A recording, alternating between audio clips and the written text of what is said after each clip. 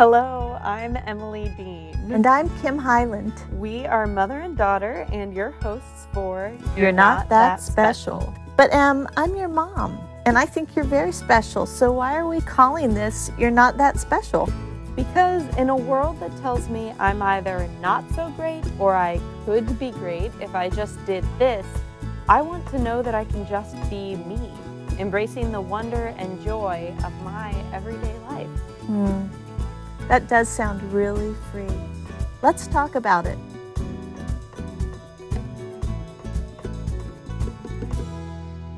Good morning. Good morning, Em. New year. Yes, a new year. Yeah, we haven't talked since, we've talked, but we haven't podcasted since before Christmas. So here we are on the other side, a fresh new year. Yes. And for those of us who are married, we are continuing to be married in this new year. We stayed together through the craziness of the holidays. Yeah. Yes. And now are venturing on a new year. I think we talked about in our resolutions, imperfect resolutions, we talked about how this is not necessarily a year that everybody's making a lot of resolutions. I feel like for me, I'm just trying to keep doing what I always have to do. Well, I'm not coming into this new year with like all kinds of resolve for brand new things. I feel like I'm just kind of like keeping my head in the game. Like, all right, let me just almost, I guess, looking at the things I have to do anyway every day with more intention. And wanting to just really put my money where my mouth is. Like, what are the things that I'm living my life for and get about those things? Right. And quite frankly, marriage is one of them. And it's also, I think, for me, it sometimes can be one of the things that I most often take advantage of is... Or take for granted. That's what I meant to say. Take for granted is my marriage. Yeah. Because he's always there, and he's also awesome. So I have that going for me. But, I can take my marriage for granted, and realizing that needs intention and time and thought and prayer.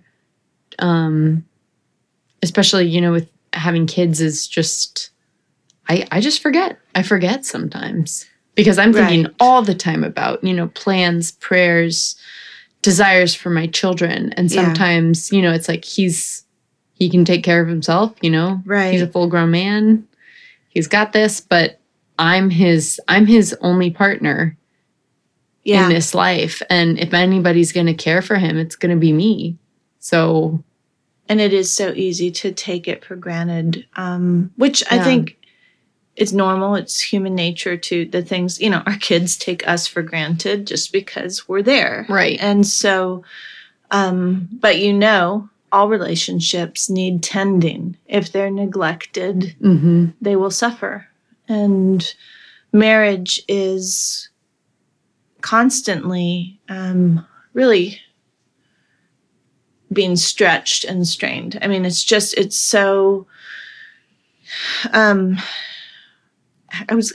it's countercultural in that, and I don't mean that specifically to, America. I just mean to life. Marriage is about loving. It's about forgiving and showing grace and returning a blessing for a curse and loving your spouse like Christ loves us, which is a sacrificial love. That goes against everything in human nature. And so I think it's naive and ignorant often for us to think, oh, yeah, well, we're good. He's cute. We get along,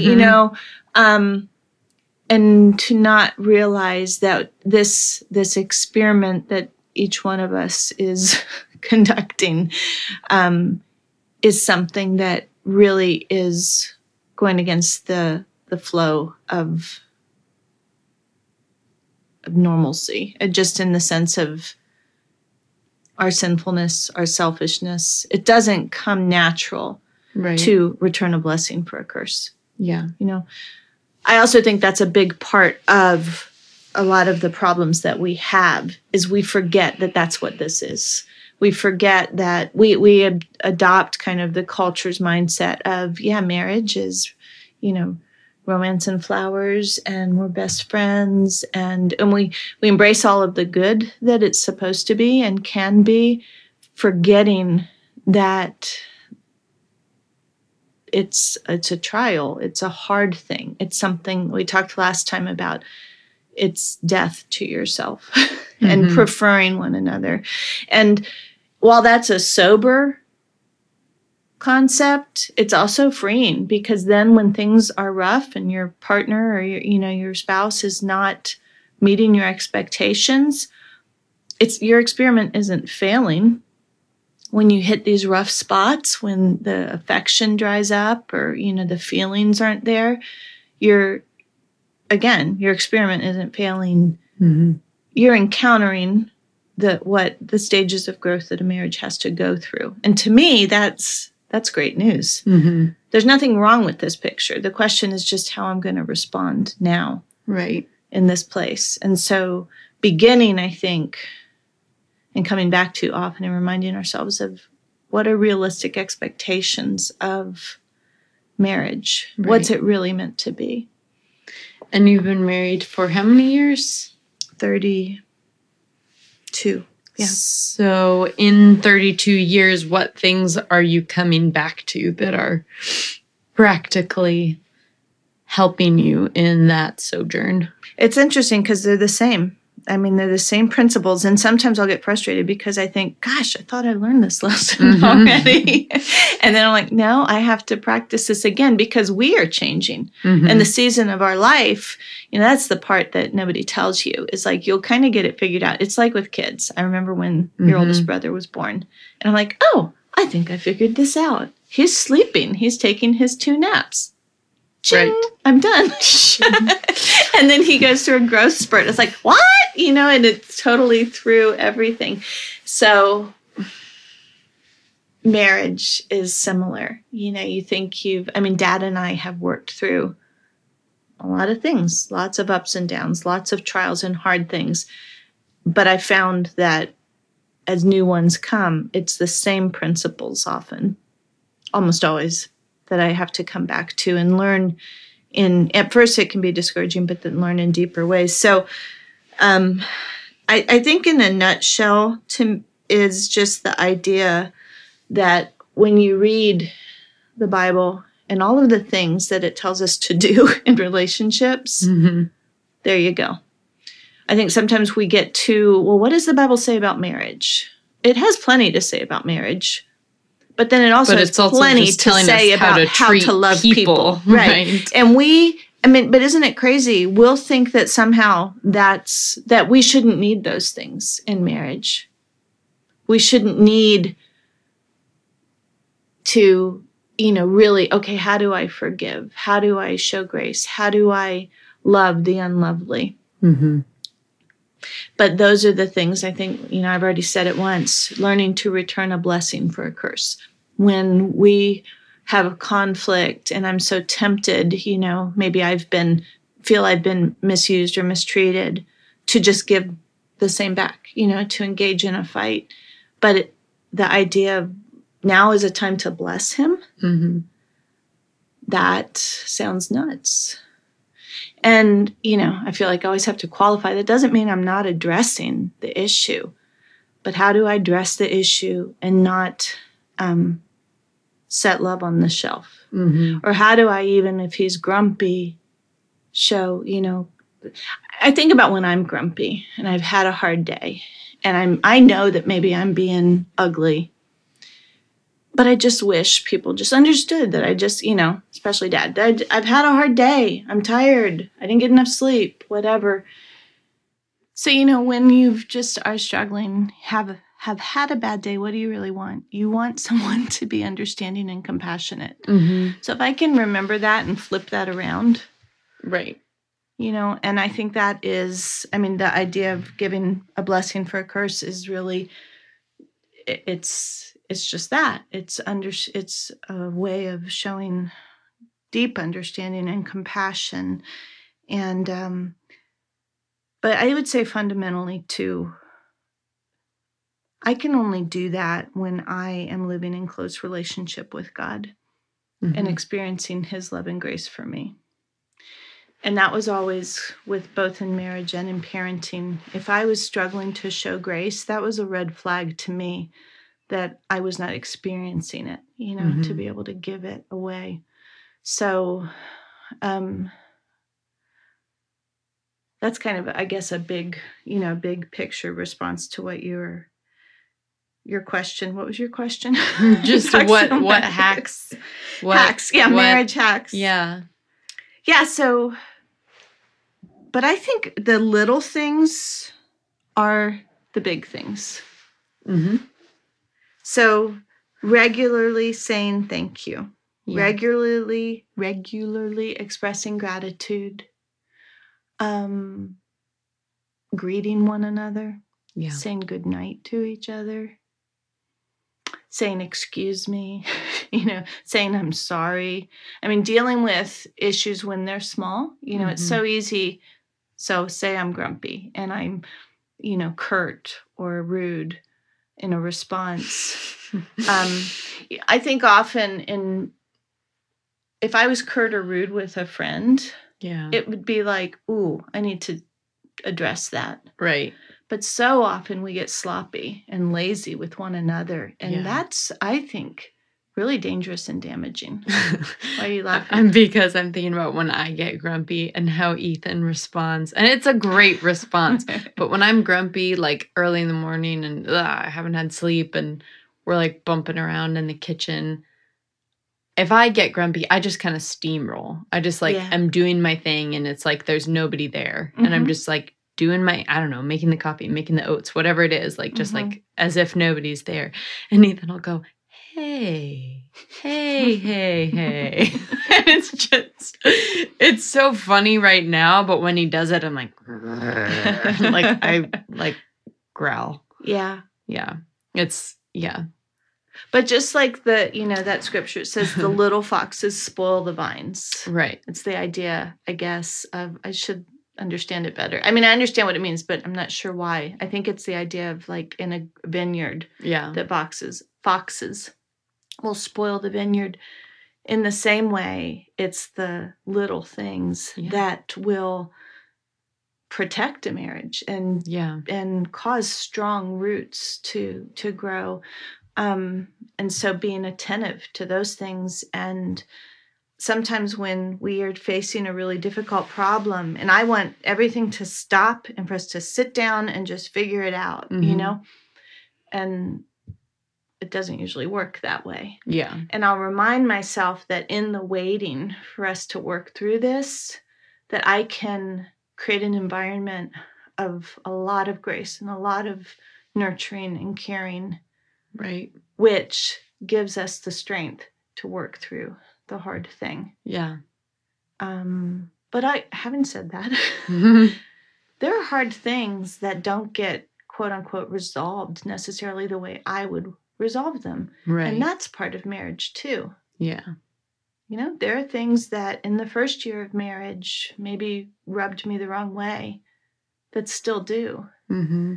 And the question is, am I going to love through that, accept, love my spouse as is, or am I always going to have this bar that, okay, that's good. Now I want you to do this.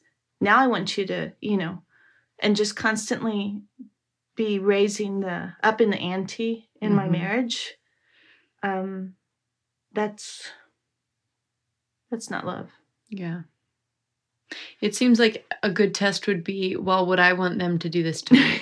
Because I was thinking about that, like, as you're saying it, like, well, would I want him to do that with me? No. Yeah. Would I want him to be like, I can be loving and kind and blah, blah, blah when you're not so grumpy in the morning? Yeah. And we're using small examples. Obviously, it gets way messier, way more personal in an actual marriage. But for the sake of our audience, like, being grumpy in the morning, audience, but also realizing that dealing well with these small things really determines whether or not you're gonna deal well with everything else. Yeah, and can really go a long way toward helping you deal with the big stuff. Right. The big stuff. And I always talk about the 20-80 principle with you. And I think it was Elizabeth Elliot who gave this advice. But she said that if most spouses were really generous, they would say there was 80% of their spouse that they loved and 20, they wouldn't change, and 20% that they would change. And she said the happiness or misery in marriage is totally dependent on whether your eyes are focused on the 20% or the 80%.